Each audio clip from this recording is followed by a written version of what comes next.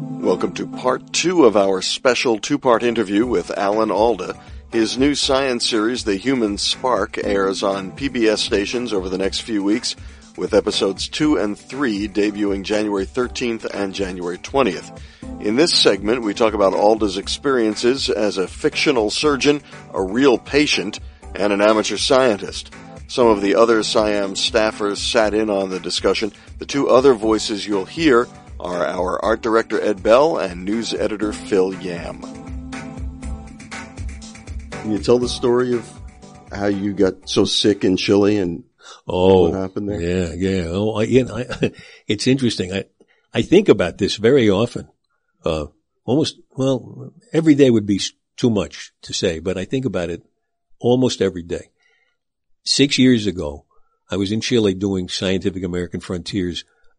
On top of a mountain, we were interviewing astronomers at an observatory on Cerro Tololo, just a few miles outside the town of La Serena, which is not one of the biggest cities in the world. And I got this incredible cramp in my stomach, and I didn't know what it was. I thought maybe it was something I'd eaten the day before. But it got worse and worse and worse. I was waiting to go on for the last interview of the 10th year of the show. So, we were going to be done with the whole thing in a few minutes. By the time I went in there, I was doubled over with pain, and we just barely got through it. If you look at that interview, I'm all green, So I'm on a bench, doubled over, and they had a guy there, a medic, who I don't think had been called on to do too much in a medical way up there. Because he comes over, he sees me all cramped up. He says, how do you feel? I said, well, I really am feeling bad. I had an obstructed intestine. So they put me in an ambulance. It was like, looked like one of those ambulances we used on MASH. And it didn't really work very well. They had to bang on the motor to start it. And they took me a couple of hours down this bumpy road to this very tiny ER in La Serena. And the doctor leans in and he says to me, okay, we've examined you and here's what's happened. Some of your intestine has gone bad and we have to cut out the bad part and sew the two good ends together. And I said, oh, you're going to do an end-to-end anastomosis. And he said, how do you know that? I said, I did many of them on MASH. And thank God, this doctor knew he had been so well trained in Santiago and in Japan. He knew exactly what was wrong with me, cut me open, cut out the bad part and sewed the two good ends together. And the way the story ends, I lived. It's the anthropic principle. Yes. None of you would be here if I hadn't lived. For you, that's true. Now, you get home from Chile. Yeah. And when you were in Chile, you're trying to wrap your mind around the space-time continuum and the shape of space. Well, that's all through Chile. I'd been trying to ask everybody, I can't picture the fourth dimension. How can I do that? If I can't picture it, it's hard for me to believe that anybody can and that you can get anything out of the concept. So how can I picture it? One astronomer said to me, why do you think that you're the only person on earth who can picture this? Although Einstein could picture it, couldn't he? He was a practical joker. He said a lot of things. So the astronomers used to call him. I remember one interview where the astronomers kept referring to Big Al. I said, "Who's Big?" I said, "Einstein." What do you think it is? But you come back from Chile and you're recovering. You can't really leave the house too much. Yeah. And you have this little adventure with a clock. That's right. House. Yeah. The clock it was a big grandfather's clock, and it wasn't keeping time. It kept losing 5 minutes, 10 minutes. And I realized that a friend of mine had said, if it's the length of the pendulum that matters. So I extended the pendulum and it started keeping real time. And I thought, I've stuck my hand into gravity here. I can't picture the fourth dimension, but I just put my hand in it. And it was a wonderful experience for me. But yeah, I probably was still under some of the anesthetic. But you make me think of something that Big Al said. What? Which was that his best ideas did not come from his rational mind. He was talking about creativity, not the virtues of the quote about imagination is more important than what? Facts? Than knowledge. Knowledge, yeah. Right. Separate but equal quote. Yeah. And so even though maybe you still didn't feel like you were intellectually in control of this four-dimensional material, maybe it felt like you felt it. Yeah. But the thing is, I wouldn't want to cross a bridge built by somebody who felt it. Absolutely. We want pi to remain 3.14159, etc. Yeah, I'm definitely not encouraging people to abandon their rational. No, but existence. not to try to be stupidly funny. I do think I know what you mean, and I do think I agree wholeheartedly about it. Is that there's so many ways to try to get some grasp of understanding, and sometimes it's intuitive, and sometimes it's not, and sometimes it has to do with just putting your hands in it. There's a friend of mine who's a mathematician, Steve Strogat, showed me a game where you have three knives. You probably know this. You have three drinking glasses, and they're on the table in a like the points of a pyramid, and they're just slightly farther apart than the length of a knife. Of one of the knives, any of the three knives you're given. And you have to put those knives on the glasses in such a way that you can balance another glass of water on top of the knives. But the glasses are all slightly farther apart than the knives are long. Once I figured out how to do it, and I tell other people to try it, first they're totally stumped. And then I say something similar to what you just said. I say, think with your hands. Just do it with your hands. Just keep moving them around until you find a way to do it. And actually, now I'm not going to give the solution now to anybody listening, because it's really fun to get a challenge like this. Arrange the knives on the three glasses in such a way that it forms a firm platform in the middle, in the middle of where the three glasses are, and you can balance a glass of water on top of it. And then they can get in touch with you for the solution. And get in touch with his lawyer for the for the medical malpractice bill. Let me ask you one other thing. Yeah. I've always thought that the rehearsal process is like a big experiment in theater. That you have a theory going in that you have to test, and the theory is kind of the text of whatever it is you're playing. And you have to see if that actually works.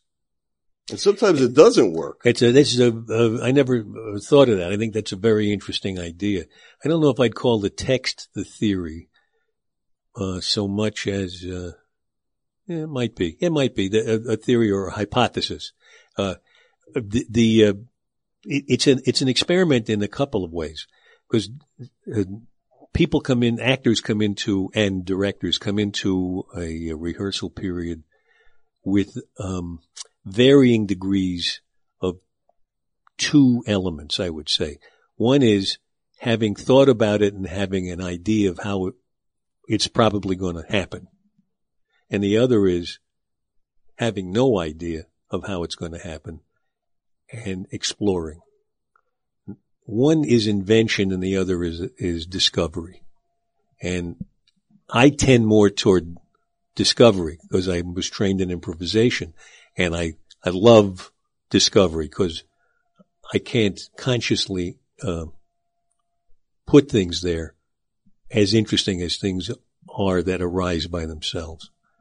Because I think there's more going on in the background in the brain than you can organize consciously.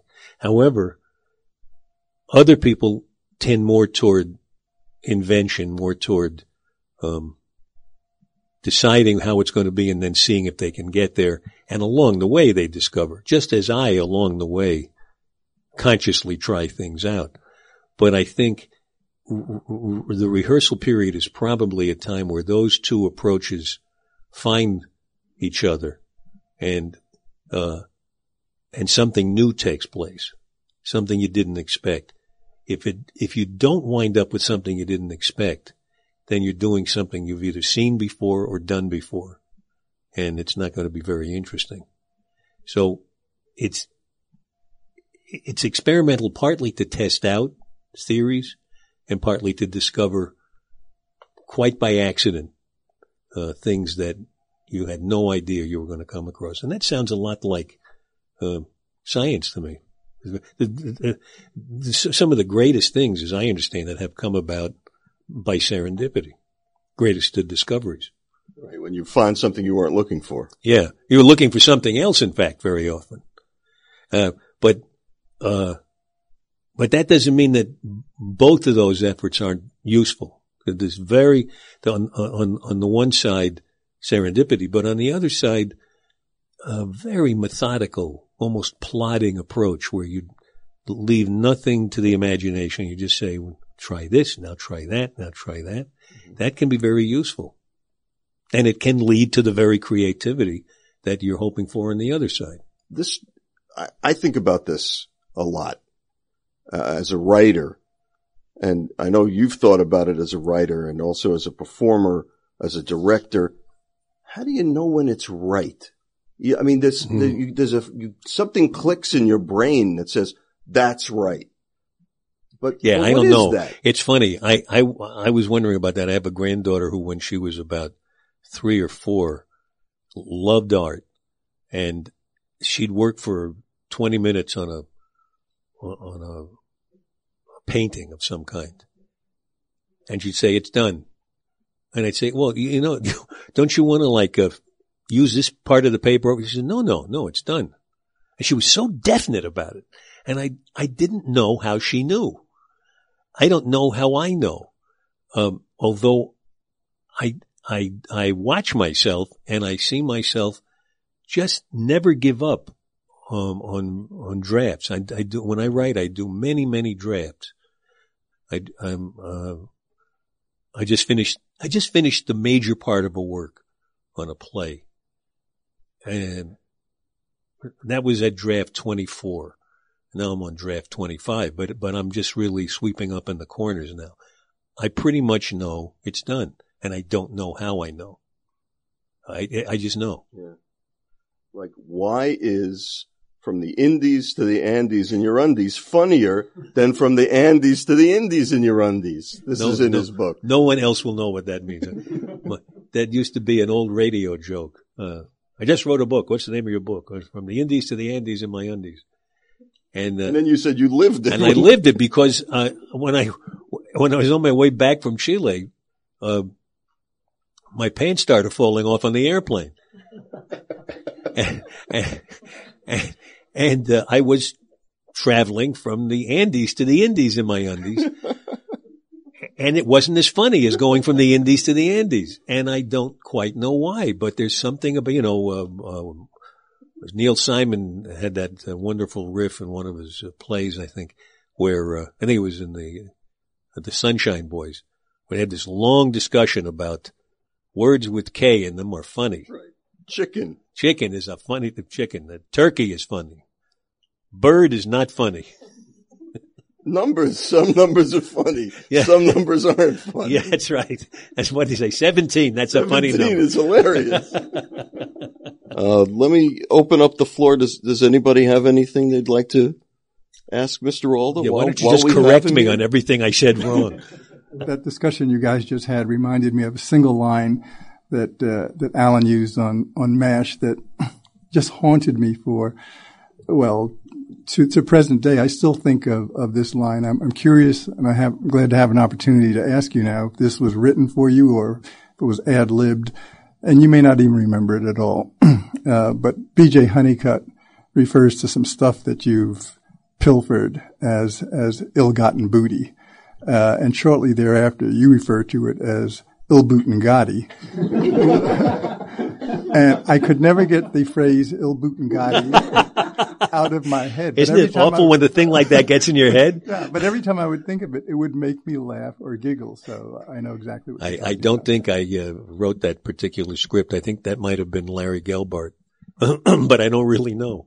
And now it's been so long. I used to be able to remember the shows that I was in, but hadn't written or directed. But then it reached the point where I could only remember the ones I wrote and directed. Now I don't know anything. If I pass by it when I'm changing channels, I think, who is that guy? Who is that guy? What is he talking about? I don't know who wrote it. I mean, it's a terrible thing. I mean, this thing of how, when you write, it lasts forever. Not even in your own head. Right. When did I know that? Yeah. You have any other plans going forward about any science-related projects, or what kind of questions would you like to explore and answer if you have an opportunity? It's interesting. I'm so curious about all the work that scientists do that I don't have any particular question that I want answered, except the big questions. The biggest one to me is who really are we, and how do we cope with one another? We don't know how to do that. We have this amazing ability to destroy one another.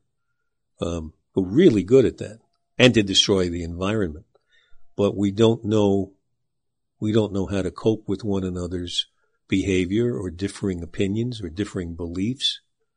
And we're willing to back up that lack of understanding with weapons of destruction. I mean, so that seems like a pretty good thing to work on for the next few years. When I'm at a dinner table, I love to ask everybody, how long do you think our species might last? I've read that the average age of a species, of any species, is about 2 million years. Is it possible we could have an average lifespan as a species? Do you picture us 2 million years from now, or 1.5 million years from now, or 5,000? What's the figure? I have Thursday in the pool. Well, I just have that penciled in myself. Alan Alda, thank you very much. Thank you. Thanks for having me over. Don't miss Alan Alda's PBS Science series, The Human Spark, on your local PBS affiliates, January 13th and 20th. And check for rebroadcasts of all 3 episodes. Here in New York, they're on at all hours on 3 or 4 different stations. So as they say, check your local listings. You can also watch them online at pbs.org/humanspark.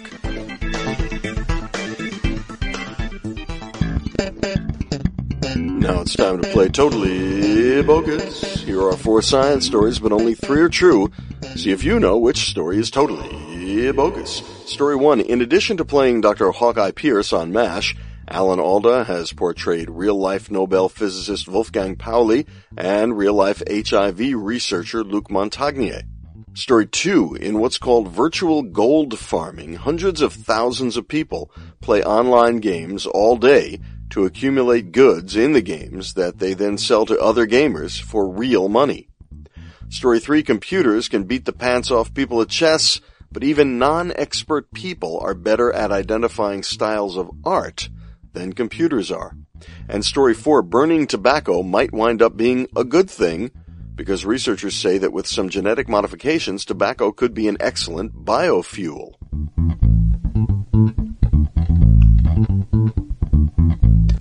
Story 4 is true. Tobacco does have a lot of promise as biofuel. That's according to a paper in the Plant Biotechnology Journal. Tobacco's been overlooked because it already has such large economic value. Tobacco seeds contain a lot of oil. If researchers can modify the plants to coax them to produce substantial amounts of oil in the leaves, where the stored energy could be released easily by burning, you might turn a killer into a keeper. Story 3 is true. People have an easier time identifying art than computers do. That's according to work published in the journal Computers and Graphics. People were asked to categorize hundreds of paintings into styles, such as Baroque or Surreal, and the people did way better than the machines. computer algorithms judge the art by obvious and quantifiable parameters such as the way the paint was laid on the canvas or the color composition. We ask questions such as who is in this image and what emotions are being portrayed in the scene. Computers still don't have that kind of talent. And story 3 is true. Researchers say that there are probably about 400,000 virtual gold farmers in Asia alone where most gold farming takes place. They play games such as World of Warcraft all day, accumulate goods in the game, then sell the goods to lazy or less skilled or too busy to play all day players elsewhere in the world, like here in the US, for real money. The going rate in World of Warcraft right now is $10 of real money for 1,000 gold units, which is coincidentally about the same as the dollar to yen ratio. For more, check out the article in the January issue of Scientific American magazine called Real Money from Virtual Worlds, also available on our website. And I'll be talking with Editor-in-Chief Mariette DiChristina about virtual gold farming on the next episode of the podcast. All of which means that story 1 about Alan Alda playing Pauli and Montagnier is totally bogus. But what is true is that Alan Alda took on the role of Nobel physicist Richard Feynman in the play QED on Broadway, and he was real-life HIV researcher Robert Gallo in the HBO movie And the Band Played On, based on the book by Randy Schultz.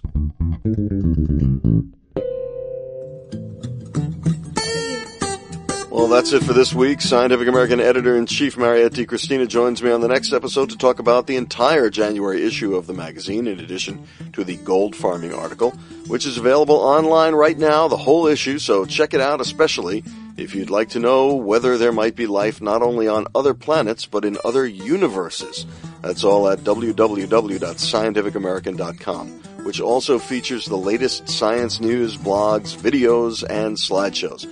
And if you follow us on Twitter as @SciAm, S-C-I-A-M, you'll get a tweet anytime new content is posted to the site. For Science Talk, the podcast of Scientific American, I'm Steve Mirsky. Thanks again to Alan Alda, and thank you for clicking on us.